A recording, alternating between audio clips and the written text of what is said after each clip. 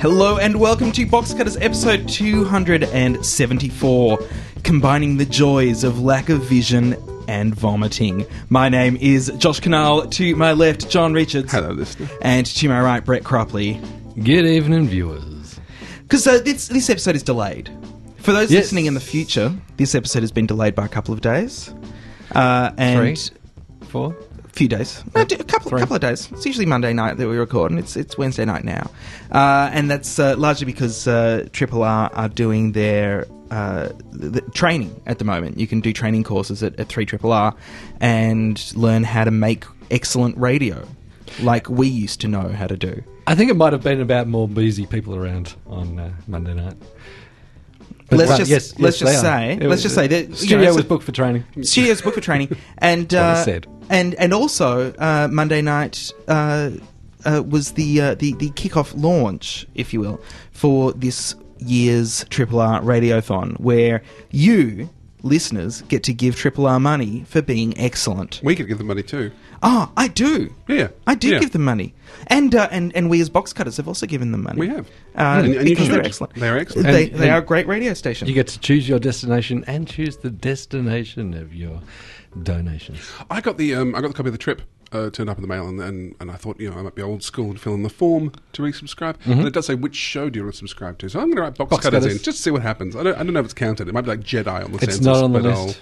It's not on the list. Did you know? You hang on. Can we go back to? It's not on the list. It's not on the list, but Triple R do take note of it. So if you do want to support Box Cutters and Triple R with the same bit of money, by all means say Box Cutters. Get it written in the notes of your subscription, and Triple R take note of it, and smile at us when we come in. It means that we're not just the being chased out of the building anymore. Scum-sucking burdens on their electrical bill. Just make sure that the phone answerer doesn't talk you out of. There's no such show as Box Cutters. I can't find a place to write it in.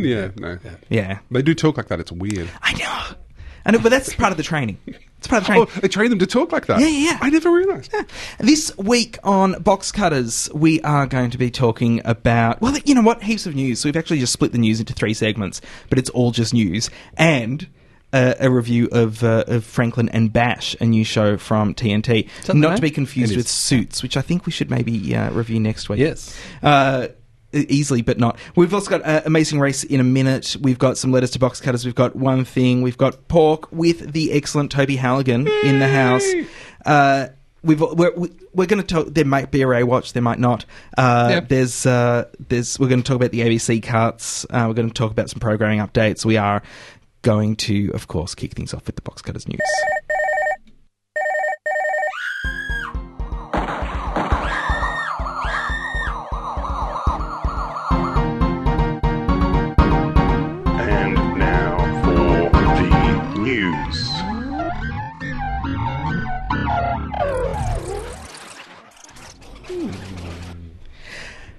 I was going to just tell Brett the running list because he's listed out. So it's going to go news, and then Franklin and Bash, and then programming, and then Ray Watch, then ABC cuts, then Amazing Race. I'll start then in the Kia B and watch you for the just watch me for the changes. Yeah, all right, you got that? Yep. Good. Hey, Ozstar, 3 weeks in a row. Ting! They win the Box Cutters medal of 3 weeks in a row. Ozstar are in the news again this week because they have admitted to the ACCC that its customer contracts were misleading and that they may have intentionally misled Indigenous communities into subscribing to programs, to services that they did not need. Okay, but did not need though, could not get. I just want to check how dodgy we're talking. But well, it's okay. So they went around to people's houses. They did the door knocks, and said, "Would you like to subscribe to Ozstar? It is wonderful. You do get all of these channels, but failed just for this small tiny amount."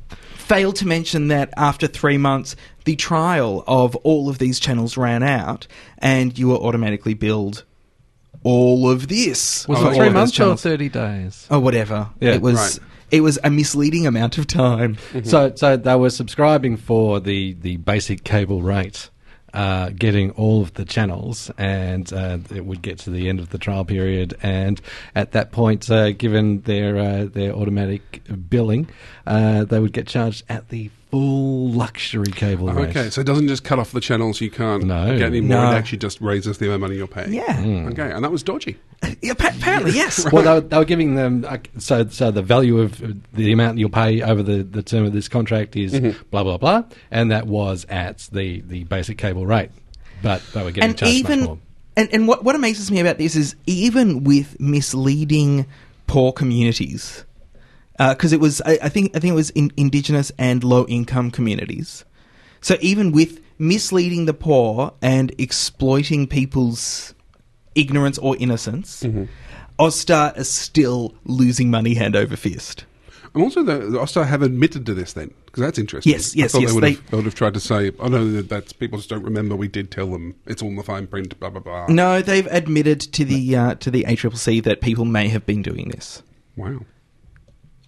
Yeah, it's good on them. Good on them for owning up. Sure.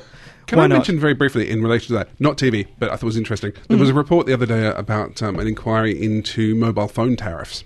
And one of the things that's come down is that they've put out the word cap when used in mobile phone plans means the opposite of what it means in any other potential usage. So if you say it's a $30 cap, that would usually mean that's the most you would pay. Yes. Except in a mobile phone contract, what it means, it's the least you will pay.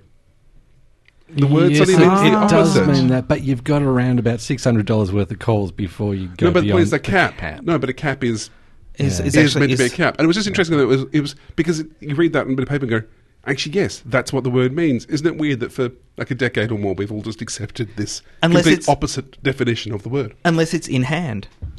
Yeah, then it's a thing you wear in your head. Or, No, not your hand. Yeah, no, a cap in hand. That's a hand cap. Oh, hand cap. Yeah. Often called a glove. That's the one. Now, speaking of mobile phones, and all right, this is where I'm going with this. Are you Go on, ready? go on, Are you ready? go on, king of the segue. Mobile phones. Yeah. Mobile phones. Yeah. Transmitted via towers. Television also transmitted via towers. No, I got a better one. You should go, mobile phones often use the 3G network. But what about the 3D network? With more information, here's John. Thanks, Josh.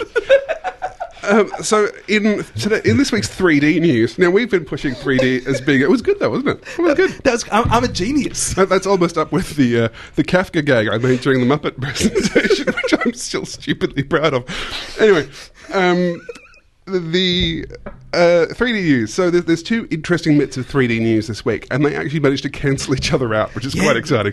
So I'll start with what we've got in the second one here. This is from Variety. It says, Panasonic, Samsung and Sony plan to collaborate with Expand 3D to develop a new technology standard for active 3D glasses. And this is for television, new sort of way of seeing television, but still with glasses from the sound of it. Okay, so this is some important backstory here. Active 3D versus passive 3D. Passive 3D is what you get at the cinema when you go and you just use their like polarized glasses or something like that. Don't have to turn them on. Yeah, No. they don't. But use you batteries. can't do polarized from television, I'm thinking, because it's a way of projecting light that But you involves two different... You can do passive 3D from television. It is more difficult than in the cinema because you've got a much smaller range. But active 3D actually turns off one eye and turns on the other eye in sync with the television. Right. So it uses like Bluetooth or something to To synchronize. flicker, effectively. Yes. Effectively. Right. Effectively making a disco for your eyes. So these guys are trying to remove the electronic disco for your eyes and move towards the kind of thing you would wear in a cinema. No. No. These guys love the idea of active, but they all have different protocols If you've for got a that active. Sony 3D TV, you can't use it on your Panasonic. No, or your Samsung. So the idea is then they all want to be in step with the same kind of glasses. Yes. Right. So they're putting a lot of work into that. Meanwhile, Which- in Australia, TV chiefs quietly mothball 3D plans, according to the Courier Mail, and says broadcasting groups have confirmed 3D TV transmitters have been removed from transmission towers. The Australian Communications and Media Authority, or ACMA, has Never heard of also them. received no further applications for 3D TV trials, even though the transmission channel would remain active until December. You know why that is, John? Why? There are 6 cameras total in Australia. Well, this is that the other can- thing too. Can shoot 3D, But- which was why the replay of the grand final last year wasn't in 3D. But there are going to be 3D cameras at Rugby World Cup. There are going to be 3D cameras at the 2012. You could still theoretically as long as it's broadcast not on the same day. 3D from somewhere else, though. But it does say, so Broadcast One managing director Darren Kersop-Pearson confirmed the 3D transmitters used to broadcast 3D coverage of the State of Union and FIFA World Cup last year have been removed. So we're not talking about the filming of it here, though, Brad. We're talking about the transmission of it. They're even giving up on the concept of transmitting anyone else's 3D feed. Technically, it can be done, Mr. Kersop-Pearson said. The antennas are still there, but they require a separate 3D transmitter to send those broadcasts. It's probably a case of economics. It's not cheap, especially just for a couple of weeks. Basically, people are saying 3D TV might be a fad. But also, who would have seen that coming? That kind of Never talks heard back that. to your original story there. It seems to me that who are they? Panasonic, Samsung, and Sony might be trying to salvage something from their development and the thousands of 3D glasses. I'm assuming they've got stockpiled after everybody stopped buying 3D TVs when we started getting stories about soon you'll have 3D TV without having to wear the glasses. I want that chess game from Star Wars. Yes. That's what I want. Yeah. But it does seem that, no one... That's not a TV, though. Oh. I don't know. I mean, certainly in this article, again, they say With 3D that one, is a fad. you actually get little tiny People. living characters. Yeah. Oh, cool. Yeah. Well, They're yeah. not people. They're not humans. You remember that, Chester. Yeah, I do. But no, I mean, as in they were active things. Although now I'm thinking you could just do it with people. Just Sure. Or Shrink 'em kid down up, with your kid up shrink 32 ray. people and, Or I could just get an R2 unit. I Yeah. could just get an R2 unit and Carrie Fisher. Yeah. 'Cause Just that get also Carrie works. Fisher. She's Yeah. often here. So there you go. 3D TV. Some people want you to buy it. Other people have given up on it. I gave up on it. Yeah. What did you do, John? I never started, but yeah. Right. I'm not keen. Now, in the US, Brett, Yes. the CBS network have come together with the Nielsen ratings system Oh. and got Sounds like a conspiracy. Goes all the way to the top. Do tell. Go on. all the way to the top. And they got a whole bunch of people to fill out surveys that now tell them exactly who watches what show and what those people like. They're surveying them. Yeah. So, now, so is it just the stuff that they're watching live? this is what I don't understand from it. Now, that's pretty much all the information that the article has, is that they gave them a survey, and now they know that if you like watching LA Law, you also enjoy Kentucky Fried Chicken. They know these things about you. Because that's what Kentucky Fried Chicken likes to advertise on. No, because So strange saying its actual name these days. that's what the people who filled out the survey say. So they've done this really, really thorough survey to counter what John and I were talking about back when we went to Channel 9 about how TV has no way of targeting niche audiences. It's all very scattergun. So they went and, excuse me, gutter language. You scattergun. Scattergun. I like that. Distracted now by language. They spent all this money doing all this research into what people who like their shows also like. Mm-hmm. Sounds like Google. Would they not have done this already? That's why I found it a bit weird, because reading the article, it is a bit vague as to how many people and how accurate this is. But Had also, they- is had it they information never- that you would never... I mean, had they never thought of doing this before? it seems like very Surely standard they've market done focus research. groups. Well, I would have thought, or a market research company, surely the other way round has done that. Ringing up for KFC to find out what TV shows you like or whatever. I would have thought there'd be I would have thought that information wouldn't have been that difficult. Or just analyse the grease on the Nielsen survey booklet Exactly. when it gets returned. Exactly. Is that McDonald's grease or KFC grease? I thought that they were going to have something radical like a little diary that people filled in for viewer stats rather than the people meters, which can be gamed 'Cause so you know, easily, as we have in radio surveys here. You know, that's why they still have sweeps weeks. Because those are the weeks that people fill out their little diaries in the US. Oh, I never knew Really? that. So it's like APRA Well, it's week not for ongoing. for TV viewers. So outside of the major metropolitan areas in the US, so outside of, say, Chicago and New York, LA, San Francisco. Say in Bakersfield, California. Sure, in Bakersfield, California, they have people filling out which affiliate stations they're watching in a little diary. Are they and still then mailing diaries? them. Are they still paper? It's not boxes? Not The radio electronic? ones here are. Maybe now there's an iPad app. I doubt it. Well, here, though, they That's- moved over here, didn't they, to the people meters, They and, did. and the numbers changed. They did. Well, Nielsen stopped doing TV. They did for TV, but radio is still little diaries. Here, the TV network said, "Don't worry about that. We'll tell you what the numbers are." And they'd set up a company to do that counting. Which is what OzTam is. Okay. But yeah, for radio, a lot of people still get confused. Are they supposed to write down what jobs they went for or what radio station they listened to? So, yeah, Census jokes. I thought that was interesting. Toby Halligan sent. I'm going out of order now, but Toby Halligan sent me an article during the week about Hezbollah being broadcast in Australia. Is your Bala being broadcast in Australia? No, not Hezbollah. Your Bala's not being broadcast in Australia. Hezbollah, the terrorist organisation, have their own TV network, because who doesn't, right? And Well, that Glenn Beck does, so why not? through a set-top box that people can pay $318 for, and IPTV, Hezbollah TV is now being broadcast, so to speak, into Australian homes, and that this may contravene anti-terrorism laws in Australia, except that ACMA may or may not have authority over internet broadcast. IPTV. It does bring a lot of. This is the start. I'm just bringing up all of this information because this is the start of lots of questions about regulation of television through IPTV. Versus the internet. Well, of course, they've got the blacklist. They can just chuck it on there. You've got 3 ISPs that are voluntarily blocking those sites. Hezbollah TV could be part of that. I think this is a different provider though. This is not through. So this isn't just through your regular computer.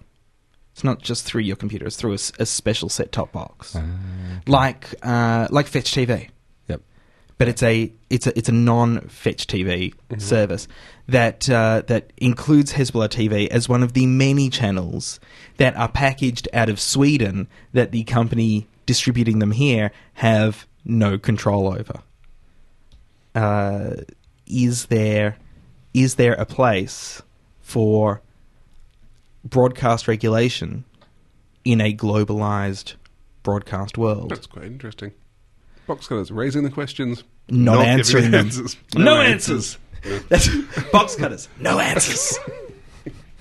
Why muddy the waters? That's what I say. Because you know what happens when we try to give answers? We get corrected? We just get things wrong. We just get things wrong. Look, two more quick stories about streaming while we're on the topic of internet and television. Mm-hmm. In Australia, JB Hi-Fi are going to start streaming TV shows. That's a first for a retail brick and mortar outlet. Oh, is that a first for Which anywhere? TV shows? No, just in Okay, Australia. right. Well, They haven't announced anything streaming more yet. over what conduit? Internet. Rovi. Is it Rovi? The Roxio, or is it Rovio with the Roxy box? It's Rovio now with the Roxio box. Yeah. Yeah. Through that. You know what? If I could go through the 9/17 But anyway, pages all of you news really that need I to have know, here. JB Hi-Fi, interesting enough, So are they- going to be Hulu-esque, like They're broadcasting. setting up streaming. a streaming server Yep. that people can choose to subscribe to, and much like the Hezbollah box. Is that what we're calling it now? Hezbollah box. We're going straight down the 3AW line and calling it the Hezbollah box. Well, it could be the terrorist box Well, if you want. that's the next Well, step. that's isn't it? TUE. That's just the next step. So Anyway. yeah, much like Put him in a canvas sack and take him out to sea. But anyway, the point with the JB thing is there is no more information yet, so really let's not get bogged down in trying to specify what little is already been announced. it's going to be the Roxio Now platform, which I've heard great reports from the US, people who use Roxio as one of their IPTV providers, and they really enjoyed it. One of the things here is that we could potentially have like 5 different IPTV boxes in our houses. Well, Like, there's nothing to stop us having Fetch TV and Hezbollah TV and Roxio TV all in our house at once to get the full spectrum. Yeah, I don't think that we ever really had it here in the UK when I was over there, and people were subscribed to Sky Channel, and they had their decoder box. Basically, they had the box. They would have something like a credit card thing that they would slide into the front of it, and that would decode the channels that they were entitled to. That's how Foxtel works here. Which they could do the same thing across these different formats if they got together and kind of coordinated it. Well, they could just set up as an internet type, like an iPlayer, iView kind of thing where you just pay for the shows, which is how the Sony box I've got has one of those. Paying for the content that you want. Yeah, that's un-Australian. That doesn't work. The Sony Media Player I've got has that built into it. That doesn't work at all. Because Sony Media Player can go into and it has all the recent release, basically all the stuff that would be done on my DVD rental and store. And just watch it on demand. Yeah. That's outrageous. So who would ever do something like that? And it costs like $6, $5 or $6 for a movie. Actually, speaking of something like that, Hulu. Yeah. Have exactly that sort of thing, and they've just announced that they're going to have their first ever Hulu-only series. So they're getting a production company to make content for them. Yes. Morgan Spurlock, who you might know from Selling Out. And then having a film about selling out, thus making himself a meta-documentarian. You're probably mostly known from Super Size Me, but his TV show Day in the Life, which was actually quite... No, this is different. This is a new show. Yeah, so but that was quite watchable, though. He did a show called 30 Days. 30 Days, I meant. Sorry, Day in the Life is the new show he's making. 30 Days is the one I quite enjoyed. Me. And Day in the Life is going to be where he spends 24 hours with a famous person and sees what their day is. So it's like 30 days, but 1/30th. 1/30th with only a single person. And it's actually him hanging out with the famous person rather than 30 Days where he got someone random that did the experiment each month. So rather than spending 30 days as if he was Richard Branson, he's spending one day with Richard Branson. Mm-hmm. Mm-hmm. Anyway, the point, though, is that Hulu is actually the network for it, which, as we mentioned, I don't know if we did ever mention, the Netflix came on board. We mentioned it at BMW Edge. Yeah, but ages ago, a moment that we didn't cover, which probably may well be one of the most important moments of television ever. Netflix came on board as the network, so to speak, for the... US remake of State of Play with Kevin Spacey in it. I think we did maybe mention that at the time, but it was so long ago. Yeah, but it's interesting, the idea that Hulu, same thing. So we're seeing more of these online streaming type things. And so how long until JB Hi-Fi start making their own content? Well, that'd be cool. Would it? It could be about really grumpy people who work at JB Hi-Fi and look down at you when you buy the wrong products. Or it could just be about people smashing windows constantly. I had a moment with John Deeks. JB It could just be about John Deeks smashing windows, shouting at JB you. had Chuck on sale, and I hadn't seen series 3, and I went looking for it, and I looked in drama, and then I looked in action, and I looked in something else, and finally I asked someone, went, "It's in comedy." I went, "Okay, it shouldn't be because it isn't, but fine." I even looked at science fiction; it wasn't there either. And he went, "But we don't have any. We're sold out. We can order it in." And I went, "I've got the internet at home, thank you." It's like, why would you ever do that? It's good to see that they have, though, reached out and hired all of those ex-Borders employees. Yes. Yeah, they were keeping the Borders spirit alive. And that is the Box Cutters News. Looking to cut boxes? Well, you've come to the right place because you're on the Box Cutters. You've podcasted and you're boxing the cut. You're cutting the box with the Box Cutters. Ooh, yaka, yaka, yaka, yaka. Peter Rosethorn, box cutting friend. And a good friend too. Franklin and Bash is a new show from the TNT station over in the US, which is a basic cable station, I believe. Mm-hmm. And they brought us Leverage, which was a lot of fun and starred Turk 182. You remember that? Yep. Remember that? Yep. He was also Falcon also and the Falcon Snowman. And the Snowman, yes. Yeah, he was both of them. I was blown away with that film with the Whitlam telexes. Oh, the one part of the conspiracy, the one where he and Princess Amidala lived next door to each other. Yep, yeah, that was a good film. Yep, good film. Also, they brought us that thing that we reviewed last week, Falling Skies. Yes, they do. And so this is the first season was 10-part 10-part season, and aired over the summer in the US, and no one really had very much hope for it. It's about two lawyers, and they play by their own rules, Brett. They do. They're a couple of buddies. They do. They're a couple of buddies. It's like Animal House meets LA Law. It's a courtroom and a party all at the same time. That's what Franklin and Bash is. Great parties. You can always go to their house and there'll be a party. They live in a house together with their two assistants, which is just weird. Well, I think, Josh, they play hard and they work hard. I think that's what it is. They work hard. They play hard. They've only got like a half mullet double. They've got party at the front and party at the back. A little bit of work on the side, and that's pretty much it. John said to me a while ago, "You know what, Josh? I'm channeling you now, John. Yeah. You know what, Josh? There's just nobody really makes shows for men anymore." Odd enough, that was one of my notes on this. Nobody makes shows for men anymore, and I thought, John, I have to get you to watch Franklin and Bash. Yeah, this is quite clearly a show aimed at men. I don't think it's very good, and I have various explanations to go into that. But I did try and make a list of positives, and one of them was made for men, like Entourage is made for men. Made for men more in... Well, it's interesting because we're talking about Channel 7, for example. If you want to make a drama for Channel 7, you have to tell them why it's going to attract women aged 30 to 50, I think it is. It's one of the grocery buyers pitch deals is you have to actually tell them how it appeals that. And almost every TV show being made at the moment is trying to aim towards a feminine audience, often through ongoing kind of relationship arcs and various stuff like that. So one of my positive notes for Franklin and Bash was it was interesting, a show which I think is aimed entirely at heterosexual men, is pretty much standalone episodes, has virtually it's got like a nod towards a romantic arc, which obviously is never going to go anywhere. And no one cares about. And no one cares about. Even the characters don't care anymore. It's pretty so funny. Weird that you mentioned Leverage, because I didn't know it was the same, because I'd written down here that if Leverage is the contemporary A-Team, which I think it is, and I actually enjoy Leverage quite a bit, although I'm amazed it's the fourth series now. This is basically the contemporary Dukes of Hazzard.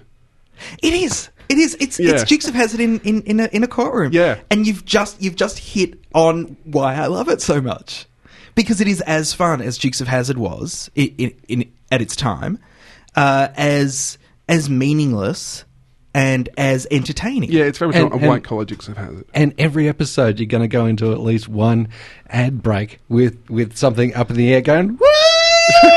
Yeah. Yeah, with that great electric... It's even got that electric guitar kind of thing going for it. So you've just done my job for me, John, by explaining exactly why I love it. Well, I have actually... That's the end of my positive notes. Right. And look, there are many negative things I could say. I must admit, my first 15 minutes was, oh my God, it's another sexy lawyer drama. Why am I always getting stuck with the sexy lawyer dramas? Please stop the sexy lawyer dramas. So maybe I just don't want to watch any more sexy lawyer dramas. But are they sexy lawyers? Like, are they even lawyers?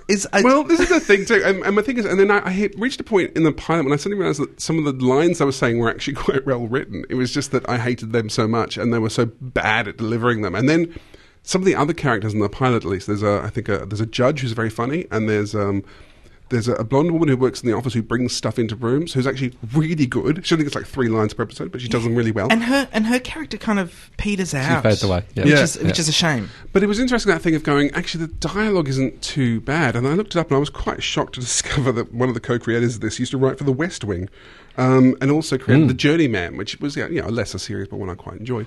And your Sports Night. And then you watch a Sports Night. So, I mean, you would not guess from a show quite this lowbrow. And the pilot, I've seen the Rule of Three, Brett's Rule of Three, that especially, which works mostly for American things. They make a pilot first and then they'll go back to the second episode. They'll often retool. And the first episode had such obvious problems with it that I thought, that'll be fixed by the second episode. No change whatsoever. And the biggest problems, of course, are the casting of the 2 leads, who are dreadful. They're just awful. They can't deliver lines. They're obnoxious. You just want to hit them every time they walk on the street. Did you just want to be friends with them? Did you want to be buddies? Did you want to hang out at the cafe eating burgers with them? The pilot has a hilarious bit too, where occasionally these bits show up, which I think were left over from a previous idea of the series, which tries to say that they're an odd couple, even though the 2 characters are exactly the same. Like, there is nothing to delineate the 2 of them. What was their odd? One's taller and darker hair. Yeah. That's enough. And had to work with Screech. But it's just that thing of, I think there's 2 scenes in that pilot that seem to indicate, we're so different to each other. And That's him. Did you not realise? I did not realise. But you've also got the really odd thing that, and I was talking to my partner, and he mentioned the thing about, it feels like they had two ideas for a TV show and couldn't decide which one to make and made both. So half of it is set in this high-powered lawyer's office, which is run by Malcolm McDowell. I want to say to you, Malcolm McDowell's the best thing in this. That's a terrifying sentence. If anyone ever says Malcolm McDowell's the best thing in this and it's made after 1969, that's a worry. He's so much fun. He is so much fun in this. I've actually we've got a clip of when Franklin. Do you want to finish? I just want to say, so half of it's set in this is really glam office that they've been brought into. Half of it's still set in their house with their two offsiders, and you're going, well, which show did you want to make? The one about the kind of four guys in a frat house doing law work, or the one about some guys in a legal profession doing... It just seems odd that they haven't quite decided which show they're making. Here's a little bit of the first episode. This basically tells this is the inciting incident, really, for the whole series. It's Franklin and Bash, played by the people who play Franklin and Bash. No one really cares. And Malcolm McDowell, played by Malcolm McDowell. He pulled me out of the Chamberlain depot. Billed him 2/10 of an hour for the call. It's a bitchy little barracuda. I'm getting movement in the lumberyard. Mr. Franklin and Mr. Bash to see Mr. Infeld. Board meeting with Stan Nenfeld? I mean, he took on Exxon or the Santa Barbara oil rig. I mean, Stan Nenfeld is... That guy. Mr. Franklin and Mr. Bash. Oh, I'm glad you could make it. Please, gentlemen, come in, sit down.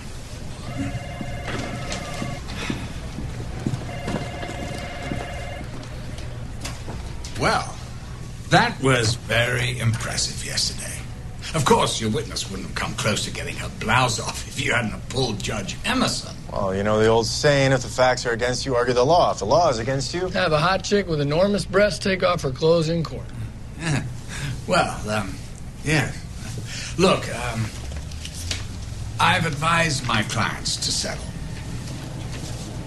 Well, that's nice, but we'll take our chances with the jury the next time. Good doing business with you. Oh, we haven't started yet. I want you both to come here and work for me at Infeld Daniels. As attorneys? Yes, of course. I've had my eye on both of you for quite some time. Peter Bash, no one plays a jury better than you. The way you look past their eyes into their souls. Jared Franklin, son of the legendary trial lawyer, Leonard Franklin. You're F. Lee Bailey meets Barnum and Bailey. Are you familiar with yin and yang? The tramp stamp tattoo? Sure. The idea that opposing forces are interconnected and interdependent in the natural world, giving rise to each other. No way. Try watching something besides Real Housewives of New Jersey. They're real housewives, Peter. I want to bring these opposing forces together to create a more powerful energy at this firm. Well, thanks, but we're not cut out for a big firm. Can you give us a minute? So we're taking this offer. What? This is about Janie. I'm not going to blow a good thing over some girl who's never going to take you back. I'm not sticking around while you live your life trying to get back at your father. I will consider it. If we can keep Carmen and Pinder on and we still get to keep doing the same cases that made Franklin and Bash famous. And I want a 75 Bronco. You want to counter with a Bronco? I accept all your conditions. Moses, okay.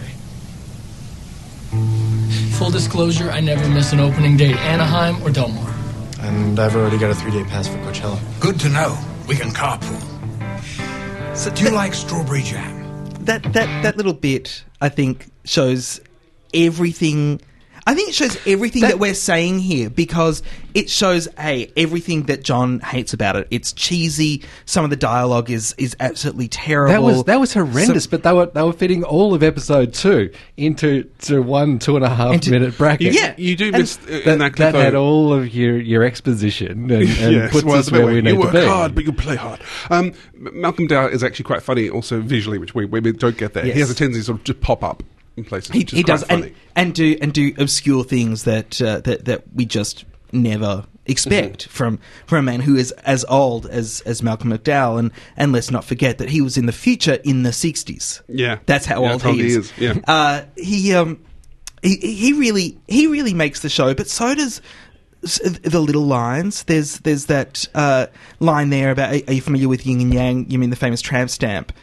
So that was one of those. Yeah, to me there was a thudding noise as I just fell to the floor. Really? Because I thought that was a great joke. There are these little asides that I just go, like it's that kind of show where I have this little laugh to the side. So it has little things like that, but it also has that horrible clunkiness of, here's a bunch of exposition we need to get through in some very short time. The pilot is particularly clunky. There's a terrible bit of plotting involving a webcam that's been left on, which just feels like it's out of an early 80s kids spy movie, which is just terrible. But there's very little of this I would enjoy, but I can see why other people would. I do think it's a thing you would watch on telly if nothing else was on. I can't imagine anyone actually searching it out. Harsh, John. Yeah, and I know Brett was the same, looked forward to every episode every week. And especially given that we had to watch Crownies. Yeah. Oh, it's not as bad as Crownies. but which is only... I'm not saying that they picked up the opportunity to knock some killer screenwriting out of the Groundery thing, which we were complaining about with Crownies. Mm-hmm. But it was just it was the antidote to the terribleness of... I had this thing though that I realised by the second episode I was playing, who should they have cast instead? And I ended up with the guy that played Anders in The Almighty Johnsons as the short one, and Brandon Ruth as the dark-haired one. That would work very well. Which would work very well. That would work very much better than the guys they got. I still Malcolm McDowell as Malcolm McDowell. Oh yeah, Malcolm McDowell. He's great in this. I did not have a single problem with the casting of this show. I thought they can't deliver lines. Killer Man from Homicide: Life on the Streets, playing the arsehole, spoilt rich kid. Who's the nephew of Malcolm McDowell. He was in Dollhouse, which I looked that up because it was annoying me that I recognised him from something.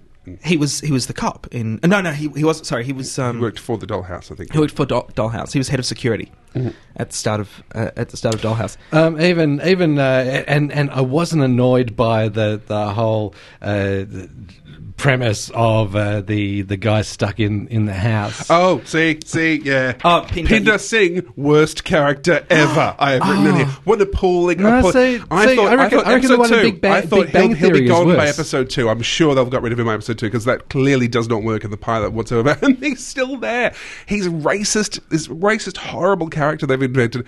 Indian, agoraphobic. He's a science fiction nerd, we're told. Although the only references he ever makes are so mainstream that in fact everybody knows what he's talking about, which was the other weird thing I had of the show. What's your problem with that, John? The show keeps making pop culture references. I've made 8 of those in this episode. But the show keeps making these pop culture references in a way that makes it feel like they've ever actually watched or read, or I don't know. It just felt weird to say, look, he's such a nerd, he could mention Star Wars. Oh, what's Star Wars? Everyone knows what Star Wars is. If you want to make him a nerd, make him say something really nerdy. Make him, actually obscure. John, it's just because you are such a nerd that it's just nerdy. It's just a terrible character because he's presented as being, he's hilarious. He's the character you laugh at, which again, like an early 80s cartoon. Yeah, those things like Astro Boy would have the one character you just meant to laugh at the entire time. You know what?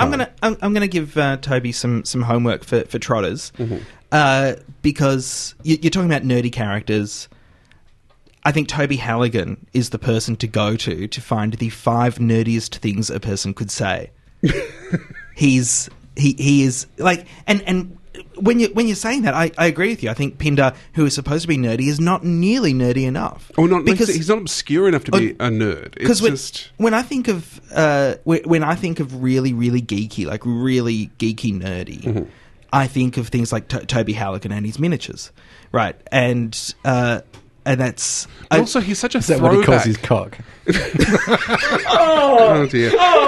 But also, Pinder Singh is such a throwback character in this that it's that thing of everything about the show feels early 80s. Oh, look, it feels 82. If you want to pick it to bits, it's very easy to make it look bad, John. If you want to enjoy it, that's all there on screen. If you want to enjoy it, just don't think about it at all. So it's a fun ride. It's great. Even 10 episodes, I got all the way through the series, and along the way we've got masked Mexican wrestlers.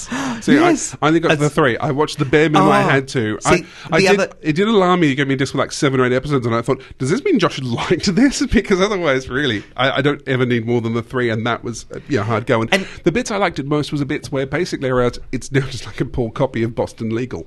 So the 3rd episode has a woman who claims she was fired for being too sexy, and she's quite plain looking, and that's an interesting storyline, which it almost gets to an interesting conclusion, and then cops out and goes, women and daddy issues. Oh, it's awful.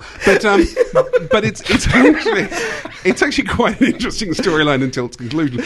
And then I went, no, but Boston Legal would have done this and done it better, and I would have got Shatner. Yeah, but they always have their summation in Boston Legal and then end up with Shatner and James Spader on the balcony, and that's a much different thing. This is not Boston Legal, and it's not trying to be Boston Legal. I think it's quite a bit Boston Legal. It does end up with the two of them on a balcony in various forms. It's just sometimes the balcony is a hot tub, and it's the hot tub. Look, he's doing it again. Woo! Yeah. No. If there is any doubt that this show is aimed almost entirely and solely at straight men, it's so for straight episode 10, there is about 45 seconds of Trisha Helfer in nothing but underwear. Well, there you go. So yeah, I could just tell. But really, honestly, look, I don't. I was hating it for the first 15 minutes. Then I kind of went, I can put up with this. I had to go back and time that. I had to watch that a few times and time it. Right. But but I think it's great. A show made entirely for straight men. No women or gay men need to ever watch this. It's fine. I think it's quite nice. So I'd picked her as a baddie at that point anyway, and that had turned me off. She's Trisha Helfer. She's Trisha Helfer. Of course she's a baddie. But also in underwear. What are you going to do? I can't argue with that. That's Franklin and Bash. If you are straight, male, and just want to be entertained, then this is the show for you. Can I mention something before we go there? Because we were saying before, I can't remember the title. Like, for some reason, my head cannot retain the title, and I was trying to Google it earlier because I'd forgotten, and I had to eventually go, who's the guy that made the Journeyman and work out from that? And I was saying to Toby before we came on, it should have a pun name. It should be like Dennis Cash and Roger Carey in Dennis and Roger in Cash and Carey. Haven't they done the movie Cash and Carey? It should have pun names. It should be So I'm putting that as please send in the correct title for. What's it called again? Franklin and Bash. So to our lovely listeners, what should the show have been called instead? What names should the characters have had to make something and something? Hooray at boxcutters.net. This is Abby Kadabi, and you're listening to Box Cutters. Twinkle out. Twinkle out. I thought you were Abby Kadabi, Brett, and so I got all confused. No, her life is much cuter. I was saying, you never see Brett and Abby Kadabi in the same room. I actually have. Yeah. We've got photos. Yeah, we have. Yeah. We have. You can't see my hand though. And you are a fairy in training. There's been some programming updates recently. And John, you've got a list of them that you've written down in order, so I don't have to move pages around. I've just read them, but I really, really want to start with this one, okay? Because this made me laugh like a drain. This is from Vulture. I'm just going to read out. This is our new program on Stars, or to pronounce it correctly, Stars. Stars Media is close to ordering up a pilot. Hang on. Stars Media is close to ordering up a pilot about the first woman to ever own her own NASCAR team and the uphill race to secure corporate sponsors that insiders are describing as a red state Mad Men. Tentatively titled Tits in the Pits. That's a bit that made me laugh. That's it. See, there is a historical reason for it. Shows with tits in the title get views. No, the historical reason is NASCAR has there is a saying. No tits in the pits. Yeah. And we should mention NASCAR is racing cars, yeah? Yes. Which I always find fascinating because in America this is like a really big thing in a way that here it just really that's because in America, so it's America's version of Formula One. The cars are very similar to Formula One cars, but they're NASCAR. Yeah, really? Aren't they like Bathurst cars? Hang on. What am I confusing? Does it matter? Does anyone care? It's car racing. Indy. Let's just say car racing. I'm confusing NASCAR and Indy. Because I'm saying car racing is a mainstream sport. It's surprising since here that Days of Thunder. It's a thing no one cares about. Yeah. And neurosurgery. Yeah. So that's NASCAR. It's popular. It's popular, but so is. But it's a big thing in America. They'll make films about it. So is rodeo. Imagine anyone. I think a rodeo show would be probably more interesting. So get her done. Would it? But I don't know. How many people went to see 8 Seconds? Look, I've got to say, this could be interesting. I don't know. I just the title Tits and the Bits does make me laugh, and it could well be, if it is a Red State Mad Men, that would be kind of interesting. I thought it was classy, but then considering it is for the Red States and their blue collar dudes, that probably is classy for them. Yeah, Josh, which show would you like to talk about? 2.5 Men. People were wondering how that's going to come back. This is fantastic. How are they going to get rid of the Charlie character? How are they going to introduce Ashton Kutcher? They've decided to not worry about any of that. Well, they're covering it. They're covering it. Charlie Sheen's character dies in a horrible car accident. The series will start with a funeral. With his funeral, and the house is for sale. Ashton Kutcher is an internet billionaire who is also lonely, buys the house, and decides to have the two guys move in with him. I think that and is the housekeeper. Hilarious, though, because there's that famous thing they say in Hollywood that in American television that you know what the producers think of someone by how the character leaves. And if a character gets killed, it shows the producers didn't like him. And the big example, I've mentioned this before, I think, but in Sliders, the English guy, John Thingy, his name I've forgotten, who was in Lord of the Rings. Gielgud. I think he gets his brain wiped, and then he gets shot, and then he's left on a planet which explodes. Just in case. Just in case. And apparently this was to kind of just clarify how the producers felt about it.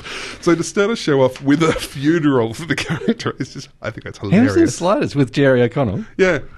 Okay.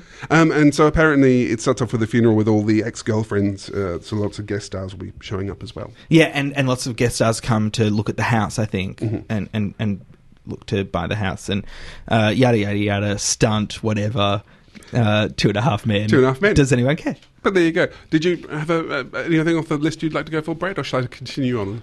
You can go on while I have a look. I'll mention Eureka, because Eureka, which we've reviewed before. Yes, I'm so sad to see that. Well, I was actually more surprised that it was up to its 5th series, which, because 5 series is good. I think it's a good run. I mean, especially for a show like Eureka, which is it's a lovely, sweet show. I've only seen the first 2 series. So, I don't think it's ever hit the TV here before midnight. Yeah, it's but it's a lovely show about a bunch of people living in a town in America where all the geniuses live, and so it's like it's fairly intelligent, but it's still rollicking, quite fluffy, and has lovely storylines. I wish they'd called it Einstown. Yay! So it was announced Nobody last can go week. to Einstown, Eureka. It's right there, Oregon. If you fly into Portland, in England, it's called A Town Like Eureka.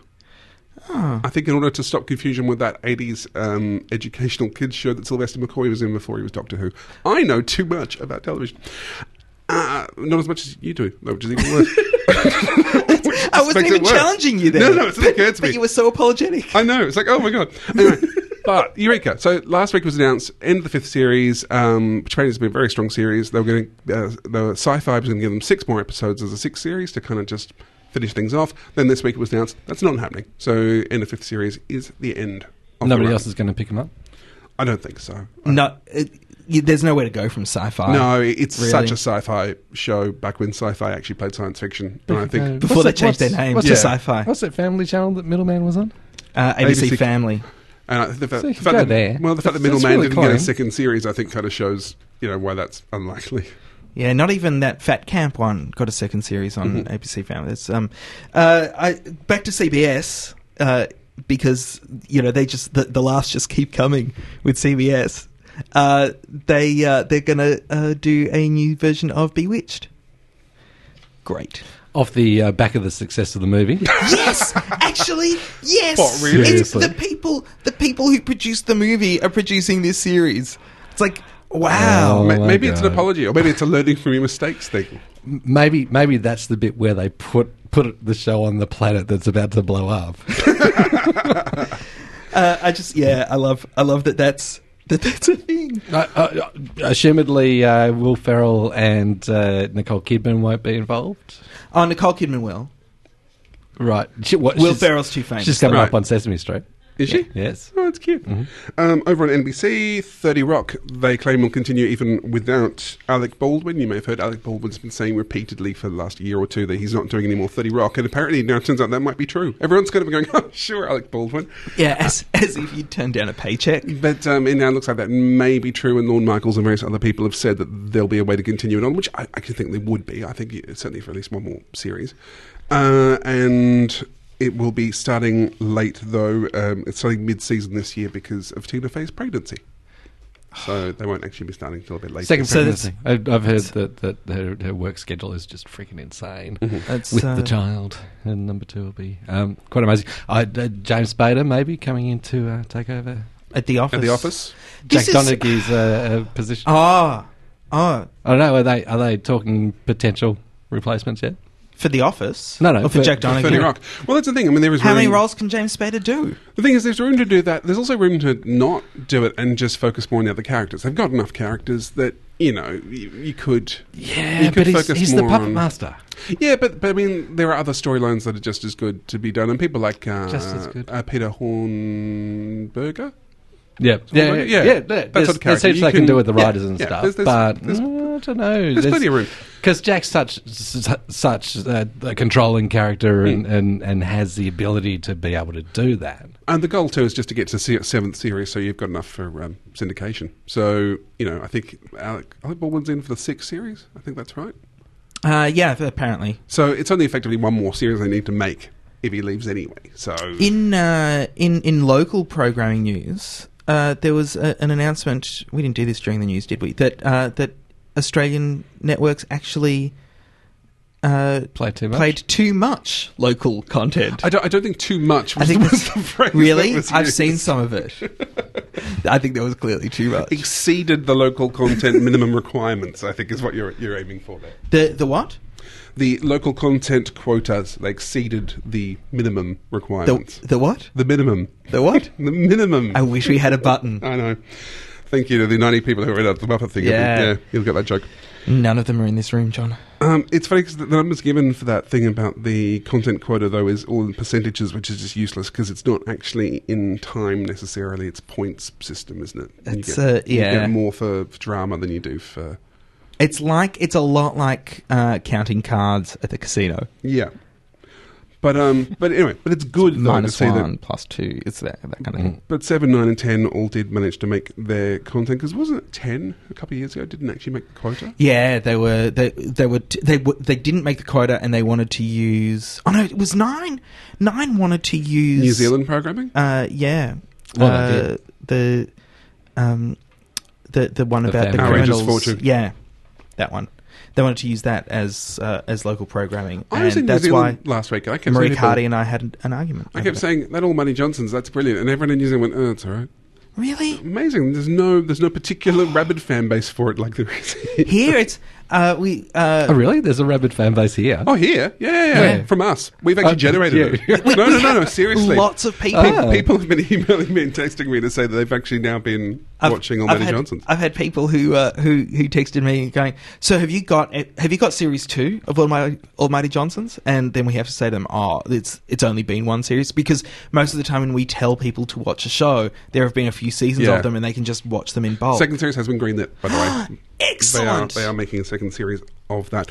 Also in local programming news, I should mention there's, and I don't know how correct this is, but I have read that At Home with Julia, which I think is what it's called. At Home with Julia.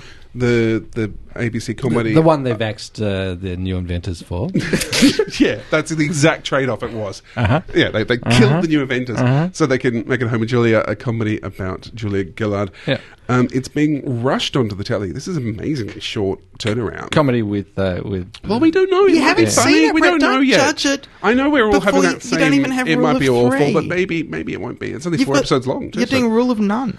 so Did the same thing with Ben Elton. they announced it about a month ago or something, and it's being made probably tomorrow, and it's going to go on air in September. And apparently, one of the things I read suggested they're doing that because there's some nervousness that if they keep it any later, no one's sure if Julia Gillard will be the Prime Minister any longer. Like, it's probably the only TV series in which leadership challenges have come into the programming thoughts about. Well, see, and if Tony Abbott is really concerned about jobs, he would let Julia stay on until that show airs. Right. Because otherwise people are going to lose their jobs. And it would be his fault entirely. Tony Abbott's not on about that. He's on about invisible, weightless. Stop defending pretend Tony gases. Abbott, Brett. Stop defending Tony Abbott. You're always defending Tony Abbott. I saw and a I'm recent sick of it. poll that said that Kevin Rudd was the preferred Prime Minister, and I thought, yeah, they should give him a go. I wonder what he'd be like.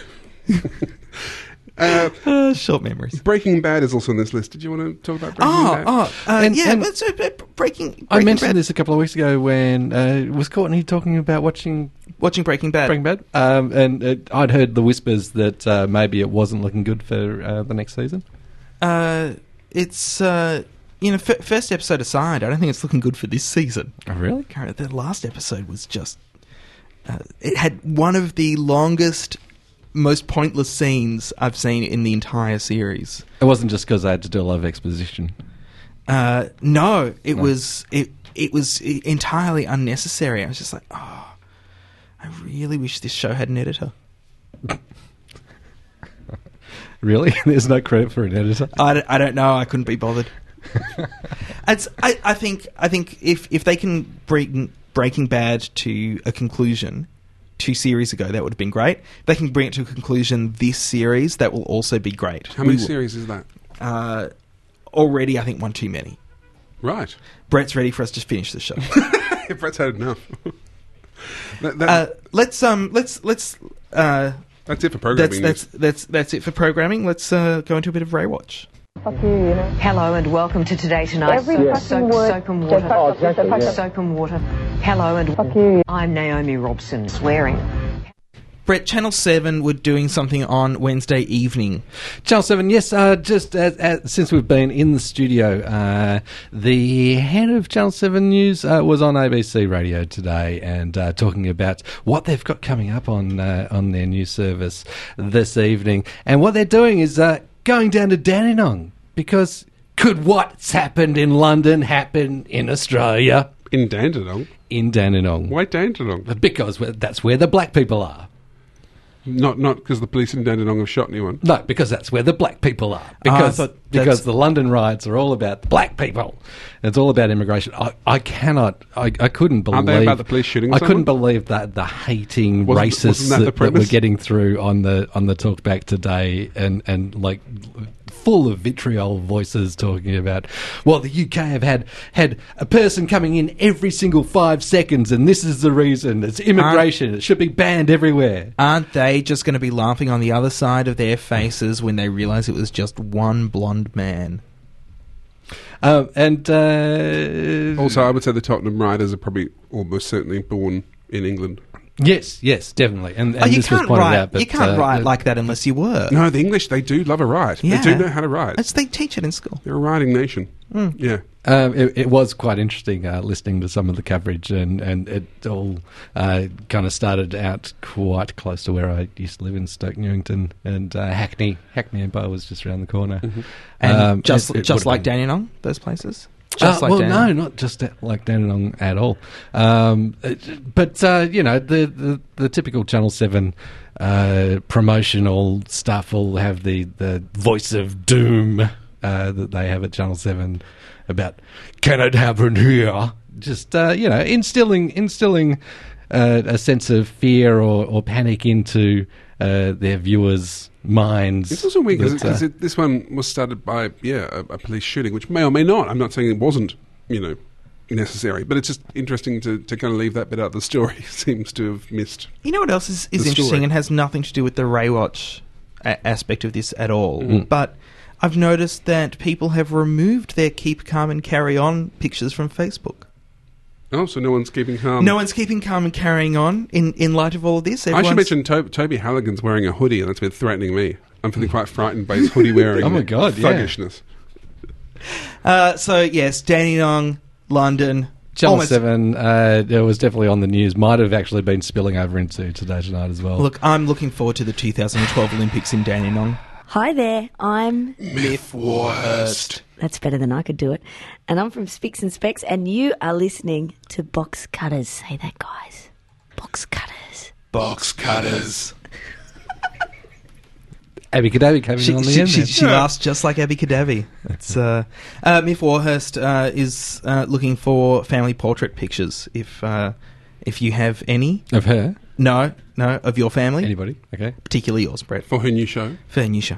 Looking for some family portrait pictures. So if you have Is that the name of the new show? Looking for family. I don't know. I don't think they've announced anything in the new show yet, but it sounds good. All they've done is announce that they're looking for some family portrait pictures. Okay. So if you can help out with pictures of your family, in portraiture.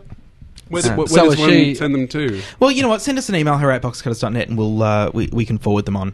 I've got We shall connections to the facilitate production. delivery. Yes. So Adam Last- and she and Ellen Bro going to split the year into three and have a bit each in that slot. Yeah, sure, why not? Yep. Last week we spoke about ABC cuts. First they cut Spicks and Specs, then they didn't cut Spicks and Specs. That's what they said in the They article. didn't. I know. I'm just being the corny honking this week, but they didn't cut Spicks. No, and they Specs. didn't. I pointed this out last week. Yeah, I know. also. I know. They- First they cut Spicks and Specs, then they put They actually said it all was of the new axed. inventors into a Hessian sack and chucked them in the lake. That's what you said, Brett. That was also bad. No, I think that was Alan Jones. Oh no, he said that about the Prime Minister. But yeah, last week your new inventors, And now they're just trying to get us I to don't know. watch Hezbollah TV. it was quite beautiful, your defense of new inventors. Just not Well, a show you that's- expect to you thatch really the love beds off. new.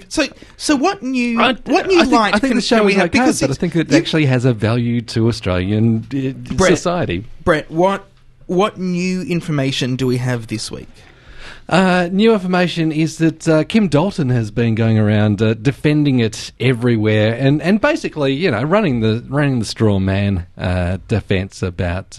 So he'd be in for an interview and question his questioner and say, "Well, have you got a problem about the Chaser? Have you got a problem with the Glass House? Have you got a problem with Angry Boys? Well, that's what you don't want to have produced on ABC TV if you don't let us privatise all of the production."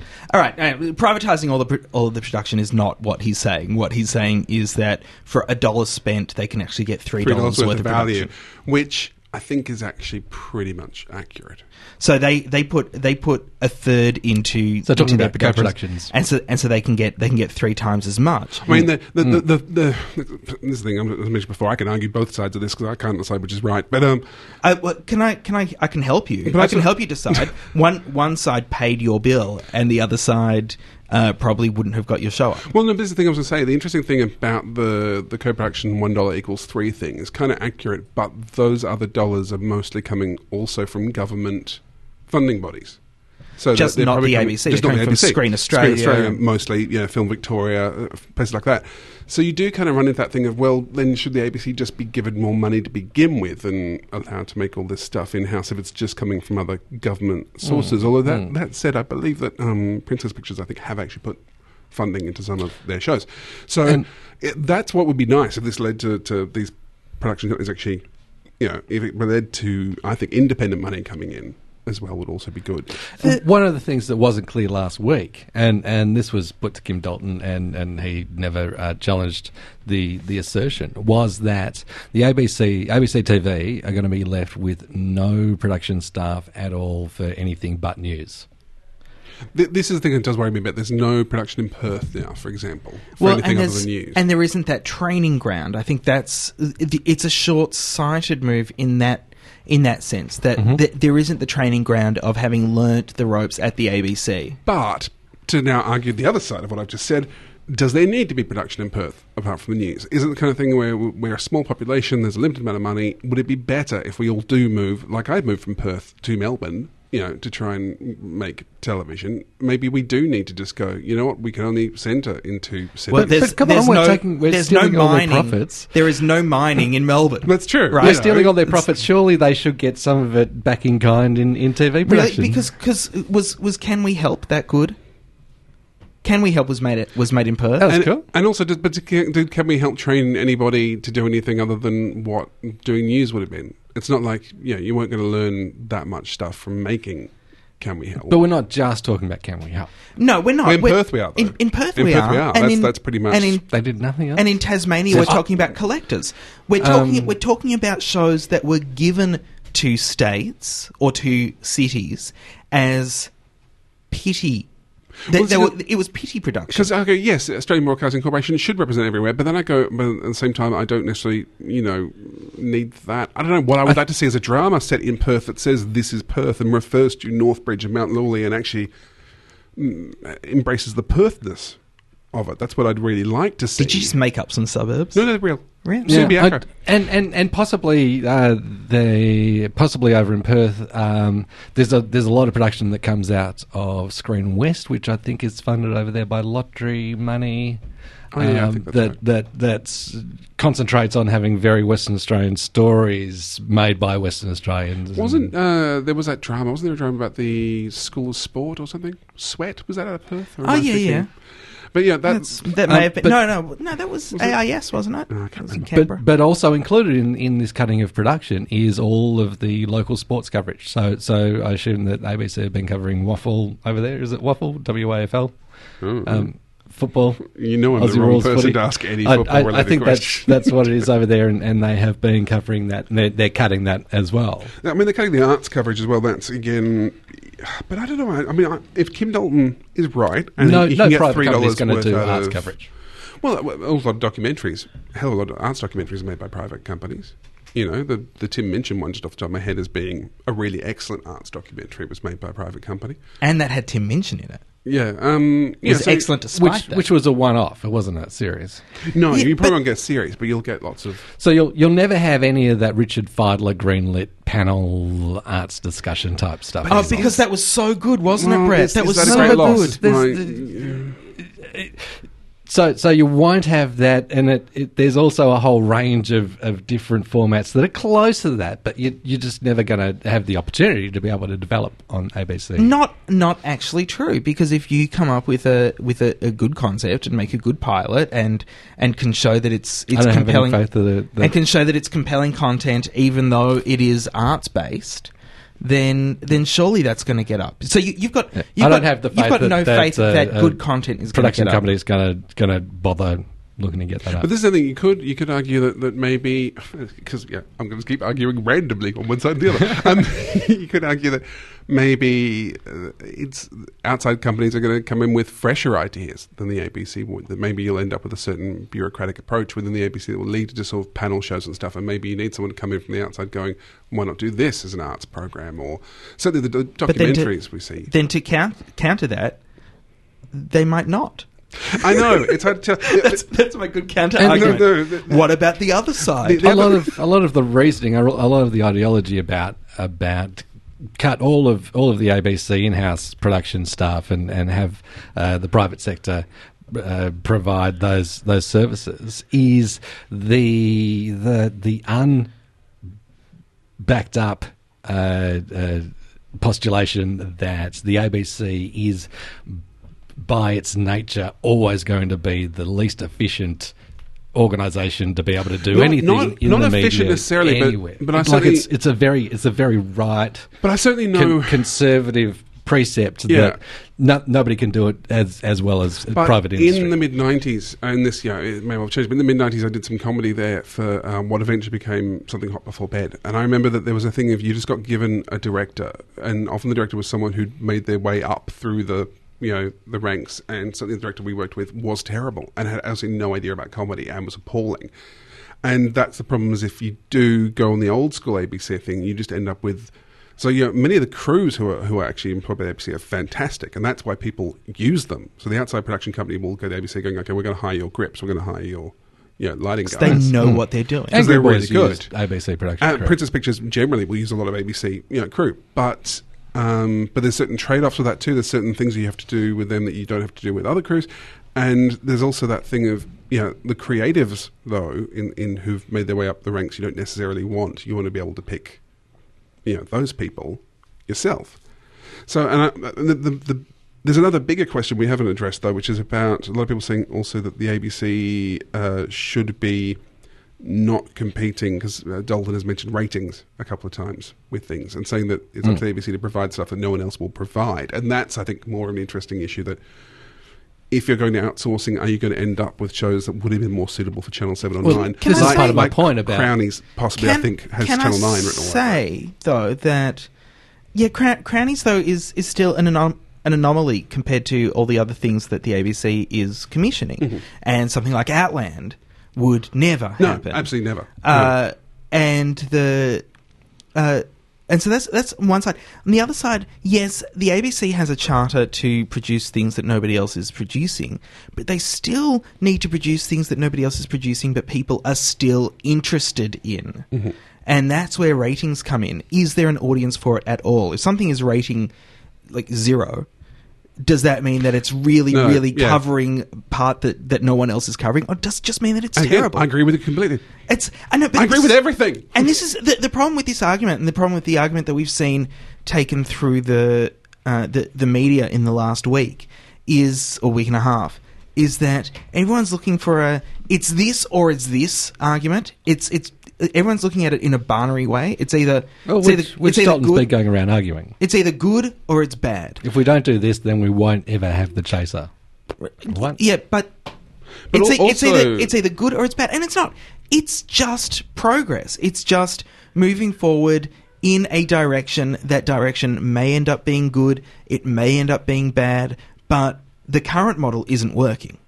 Well, it was interesting. Someone pointed out that Spicks and Specks and the Gruen transfer, like an audience isn't going to be able to tell any difference. They're going to both think they're ABC productions, but of course the Spicks and Specks one is in-house. Gruen transfer is an outside production. They both fit incredibly well on the ABC. They're both, very popular shows.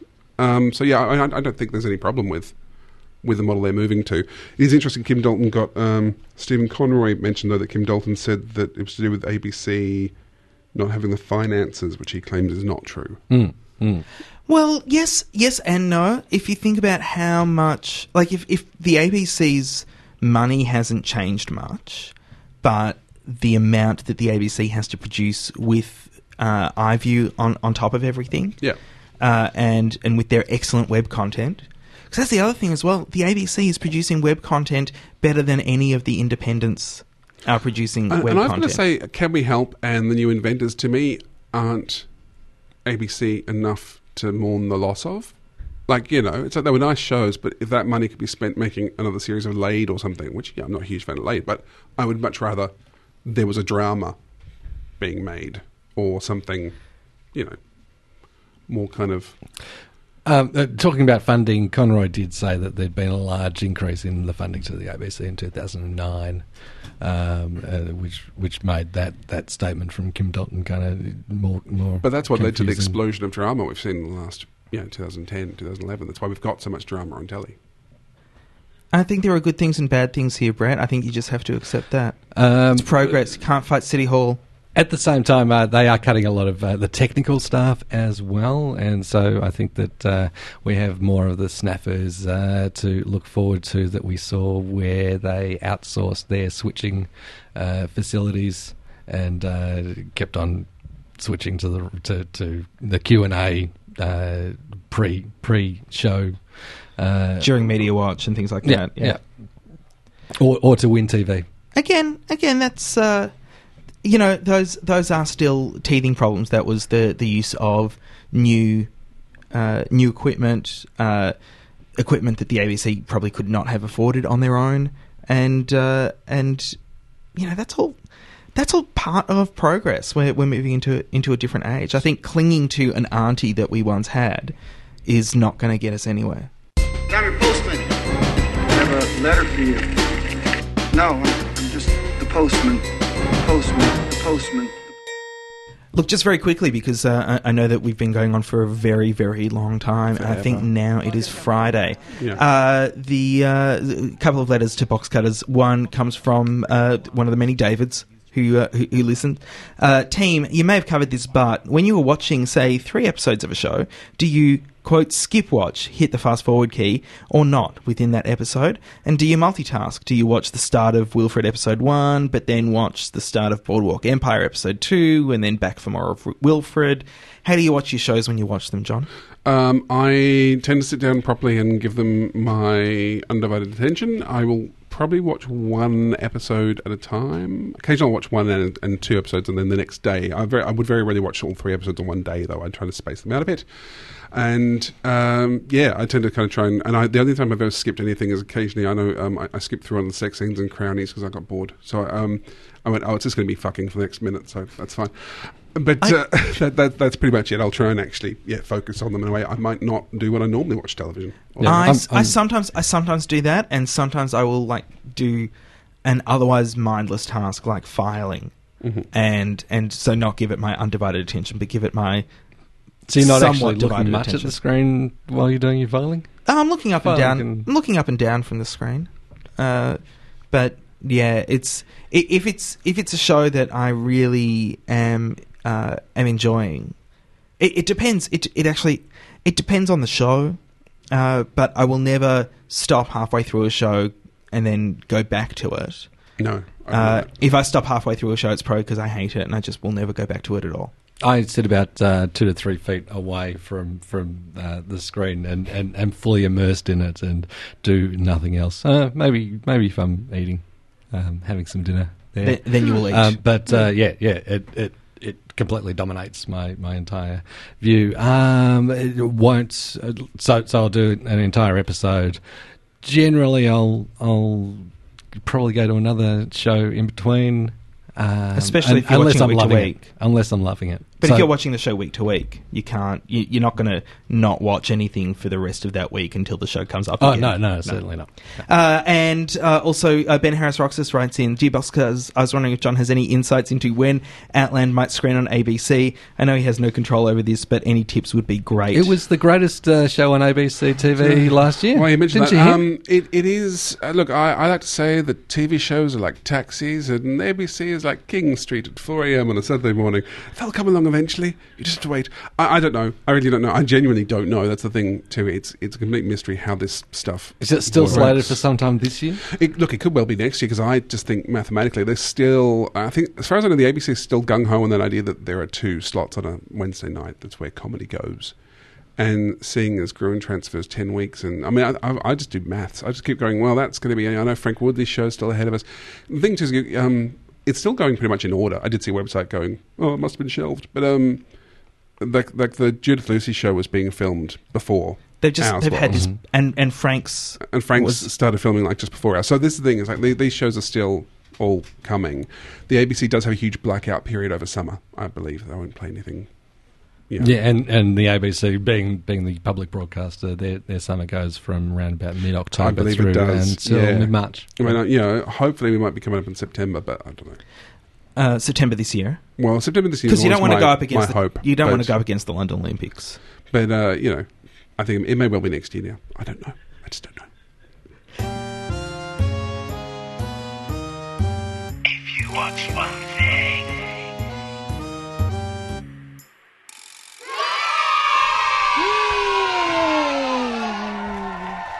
If I was going to watch one thing this week, considering that we're recording this on Wednesday, I've gone for a proper week, and I would watch Slide or What? Well, it's capital S, capital L, little I, capital D, capital E. So okay. On Fox 8. What is that then? It's a brand new Australian show, John, on Fox, about 5 friends in Brisbane, 5 young people living in Brisbane, living the life, and their adventures. That's all I know. There are posters on bus stops all over the place. I wonder if it's connected to the woman who made All My Friends Are Leaving Brisbane, because I've heard that's very good. Oh, I don't know. There's a woman she's based in Queensland. She's made, I think, 2 or 3 romantic comedies so far, and they've not got much of a wide release at all. And they get mentioned in a lot of those articles about why do we make romantic comedies, because apparently hers are quite good. And that would seem, hopefully, I don't know. I'm just throwing that out there. Around about 7:35 on Tuesday night on Fox 8. I'm checking out Suits, which apparently we're going to review next week. Yes. It's on Channel 7, I believe. I didn't mark it down there. 9:40 on Monday. If I can watch anything, I'm hoping to watch a man repair my television, because it stopped working the other night. It turns itself on and off and on and off repeatedly. Apparently, it's a known problem for that type of plasma screen. Oh, really? That's a plasma. Yeah. It's not a known problem for 99. For my kitten? Yeah. No. We thought it might be her originally because she's evil. She's Whiskers McParty, the bad ideas kitten. But no, this is a known problem. We did have a go because you mentioned The West Wing last week. When we've been watching all of it. I've just got caught up again after Crownies, and we did try watching an episode of The West Wing where every minute it would switch itself off and we'd pause and then wait for it to come back on again and then press play. Oh, I've seen that episode. I hated it. Doesn't quite work. Alternately, I will possibly be watching Greg the Bunny, which is on my computer, and which we showed clips from at the Muppets thing in Acme, and I haven't got around to watching yet. Right. So. Hey, when I cast my pod, it's with the box cutters in mind. Box cutters. Pod. Cast. Done. Pork is on the table. I wanted to say at the end of the letters segment that if you want to send us a letter, you can hooray@boxcutters.net or click on the Contact Us link. That's Porky Pork. On boxcutters.net, which is the website where we have excellent articles and feedback and comments and it's pictures. It's a very sexy site. And it really is. Yeah. And this week we had, if you want to know what we look like, there's a brand new family portrait up on boxcutters.net. You can check it out. Actually, very quickly became the most popular part of the site. It's weird how young we look in those old ones now. I know. And I looking back, so long ago. Because the last portrait we had, I realised was 2007. Yes. I was still with Ross. That was Ross. Felt on like the left-hand longer side. ago. Wow. Okay. Yeah. Because Ross wasn't walking at that point, was he? He was still a toddler. Yeah. Back then. Yeah. Back then. So that's my pork. Hey, Toby Halligan's here with Trotters. Oh, hey. Oh, what? Just quick, and it just came to me. I meant to make a note. I've heard, people have told me that Toby. Winners and Losers has got better. I'm not going to go watch it. I want the listeners to let us know if they can put themselves through 3 episodes contemporarily. Oh, you know what? Let's get Courtney to watch it. I don't want to do that. I watched an episode of Nothing Trivial when I was in New Zealand, which is obviously an attempt to get that same Winners and Losers. What's the other one? The same people. Brownies. Packed to the Rafters. Packed to the kind Crownies. Vibe, which was just really annoying because Nothing Trivial actually has a brilliant premise and they've done nothing with it. Because Anyway. I had some ladies on the street over the week rave to me about it. You know who else could rave to you if you would let him speak? That man over there in Toby. the corner whose microphone I will turn on. Oh, He's turning on your mic, Toby. Are you going to do his intro? No, there's no time. I like to watch it. I just think one day he's going to rub his whole face off. Like someone being taken hostage. That means that's the pigs with the trotters. Yeah, no, I did gather that. Toby Halligan, what are the 5 nerdiest things you can tell us? The first thing I was going to say is that this week's segment of Trotters is brought to you by the Hezbollah organisation. You know, it's a little less terroristy than Hezbollah, but like Hezbollah, it is broadcast through Sweden and does sometimes include racist puppets. You know, well, the puppets target the Swiss, who I think are a pretty legitimate target. So, look, there are quite a few really good nerdy things, right? And I got quite caught up tracking them down. And so a lot of them aren't from TV at all. They're from shirts, or from films. Like, there are only 10 people in the world, those who understand binary and those who don't. See, that's a written joke, though. I know it is, but it's nice, nonetheless. though. Then there's Carpe Diem, sees the Dungeon Master. There was quite a good... I know, I like it. There's quite a good quote from Liz Lemon from 30 Rock. If I've learned anything from my Sims family, when a child doesn't see his father enough, he starts to jump up and down. Then his mood level will drop until he pees himself. There's a corker from Yoda, Empire Strikes Back. No, try not, do or do not. There is no try. There's a good one from Superman 2. Kneel before Zod, which I just thought, like, in isolation, was just one of those funny. I want to mention on that one. I was, for some odd reason, looking up Newstopia clips on YouTube the other day, and there is this clip of Sean McAuliffe doing an ad for Zod Kitchens. Yes.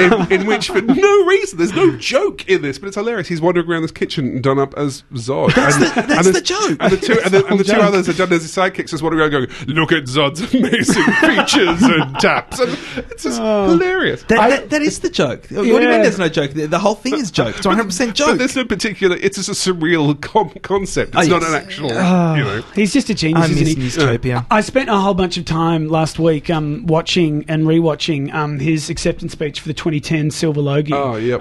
where he read out Laurence Olivier. Yes. It was just amazing. One of the best speeches ever. I think the quote to finish off the nerdy quotes is from Dennis the Peasant in Monty Python and the Holy Grail. Strange women lying in ponds distributing swords is no basis for a system of government. Supreme executive power derived from a mandate from the masses, not from some farcical aquatic ceremony. I just like that quote. That watery bint. Yeah, Yeah. it actually was quite hard to find geeky TV quotes. Like I put in as many search terms as I could think of. No, I actually just wanted you to say the 5 nerdiest things that came to mind, and that's and you outdid that. Yeah, You quoted Monty Python and Star Wars, so I know. I you've figured done quite well. Yeah, And it was. and Superman 2. Yeah. There was also Because it's the best one. I know. It really is. It really is a weird one, isn't it? Another good one is obviously Khan from obviously Wrath of Khan. Yeah. I also thought I would mention that I actually have a Yin Yang tramp stamp. Do There you? go, yeah, a little interesting Do little you? factoid. Now, look, obviously, You 18-year-olds. I know. Is Because it I'm a in the Paulson tramp drinker. stamp position? Yeah, it actually okay. is. I know. Oh, yeah, right. I'm pretty How proud big of is that. it? Size of a quarter? No, it's bigger than that. It's I don't know. About as big, about as big I as haven't that That seen was a it really recently. weird I don't thing. regularly A look quarter at my of own what? backside. Yeah. So, look, obviously we've already had a lot of news, so I've kind of cut this back and tried to keep it really brief. So the story we were talking about before regarding the survey that CBS has cooperated with Nielsen to do, I thought it might be interesting just to put that in context, because it actually was a very significant survey.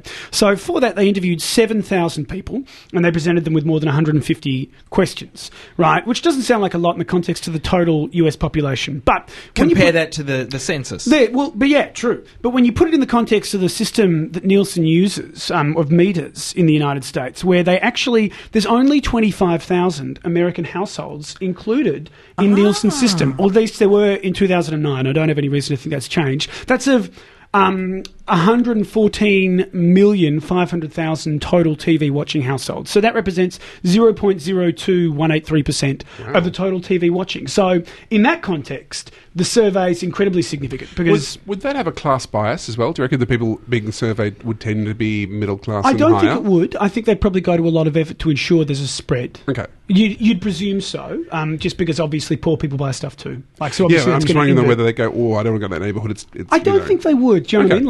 Like, you'd presume like it'd influence the decisions advertisers make, but when it comes to acquiring the raw data, that they just want to find out, who's watching what. So, and to put it in context, in Australia, OzTam, there's only 3,035 homes that have kind of OzTam services. So per capita, a little bit more than Definitely. Far more. than the US. Absolutely. Much more. So it's kind of much more representative compared to the US. Because that's an absurd figure, 0.02%. Anyway, there you go. I just thought that might be interesting to throw out. The other thing we were talking about before was local content quotas. We discussed it quite briefly. One interesting thing I thought I'd kind of point out is that, so they're only for their primary channels. These figures I got are actually only estimates based on the first week of 2010, but those estimates suggested that the proportion of local content on Go was only 3.2%, 7 Networks 7.2 was only 15.1%, and Network 10's 1HD was only 14.3%.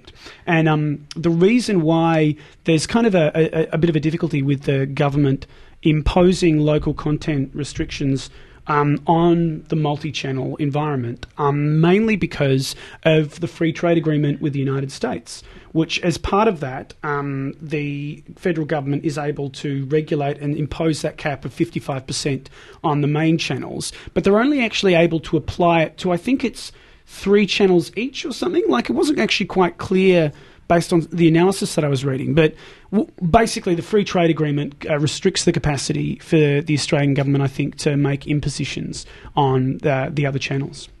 Sorry. So I know that's all a bit... But there you go. No, I'm just back to the whole... And we all thought it was a bad idea at the time.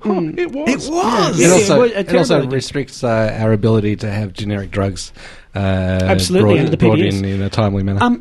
Also, I thought I'd very briefly mention too that one of the other kind of tricks the networks are able to use is they are able to utilise New Zealand programs. That's actually resolved. So they did get resolved, did it? In but they favour used of... quite a lot of New Zealand programs. The reason it got resolved the way it did was based on a 1998 High Court decision, because Australia has a closer economics relations agreement with New Zealand. That means that, basically, long explanation short, New Zealand content does get counted. So it was one of the fears of the free trade agreement with the US that we were going to have to count US content as Australian local content.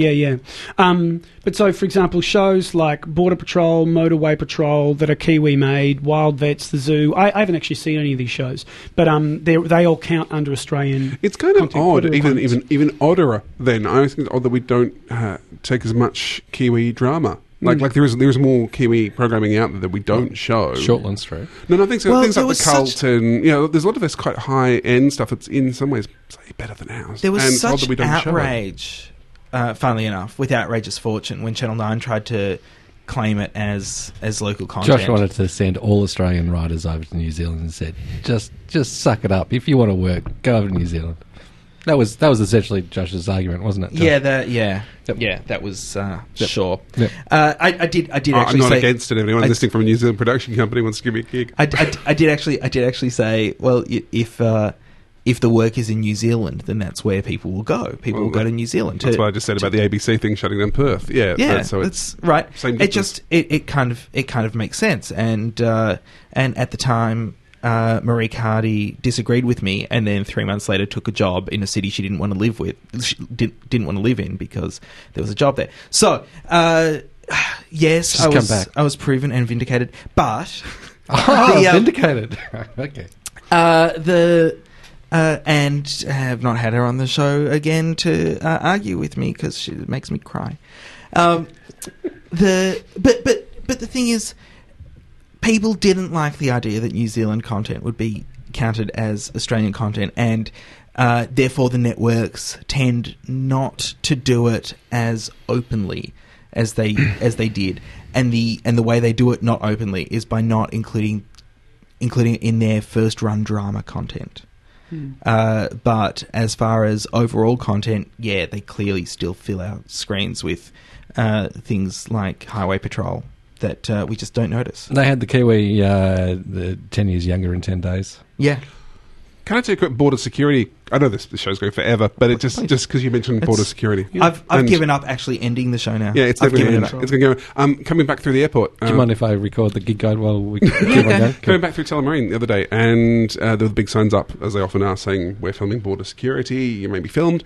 And keep it in your pants. Yeah, the woman and the counter... we made some comment to her and the immigration officer, and she said, they don't like Melbourne. Apparently Melbourne's considered a really boring airport for border security. They would prefer not to film. Nothing ever happens, apparently, in Melbourne Airport. And the one they like most, I think, was somewhere in... it's Brisbane. But it turns out there are certain airports are overrepresented on border security because they have much dodgy people go through them. Apparently Melbourne, not dodgy enough. It makes sense, doesn't it, I guess, because Brisbane's much closer to... the rest of the world. Whenever I'm at the and airport, full of Queenslanders. Whenever I'm at the airport and I see people putting like boxes that are sellotaped and then have Glad wrap on them and then more sellotape, and they're kind of just shoving them onto the conveyor belts to get onto aeroplanes. I look at them and I think, you're just trying to get on TV, aren't you? No, that's just so that the baggage handlers don't slip a baggie full of dope into your boogie board bag. Remember that drug dealer went overseas with a bag full of drugs, and then apparently someone tried to put something into it. Oh. Is that what happened? Anyway, what else have you got there? What else have you got? That's all. That's actually it? all. That's just focused on that. Well, that finally brings us to the end of Box Cutters. I think by now it's 283, isn't it? Brings us to the end of Box Cutters episode 274. Until next week, my name is Josh Canal. I'm John Richards. I'm Toby Halligan. I continue to be Brett Cropley. Thanks for listening to Box Cutters. Catch us again next week, same bat time. No. Same bat channel? Yes. And hey, let's be careful out there. Box Cutters is produced by Josh Canal with Brett Cropley and John Richards. Brett Cropley is our audio engineer. Peter Wilson coaxes all the bits out of our servers. If you enjoyed this podcast, please tell everyone you know and leave us a 5-star review on iTunes. That will help other people find us and would mean a lot. Box Cutters thanks 3RRR, the greatest radio station in the world. Find them in Melbourne, Australia on 102.7 FM or at rrr.org.au. There are lots of ways you can contact us, and you'll find them all at our website at boxcutters.net. From this Friday, 6 o'clock, the RRR Radiothon kicks off. 93881027. I thought you were going to say the gig guide. Yeah, 6 o'clock Friday, the punters. And do remember, it's not 94192066. I did almost ring that number. I did almost ring that number. So what's last the number week. again? 93881027. What's that number again? rrr.org.au. 3881027. 93881027. Thank you. Hi, this is Pete Smith. You've been listening to or have just missed Box Cutters.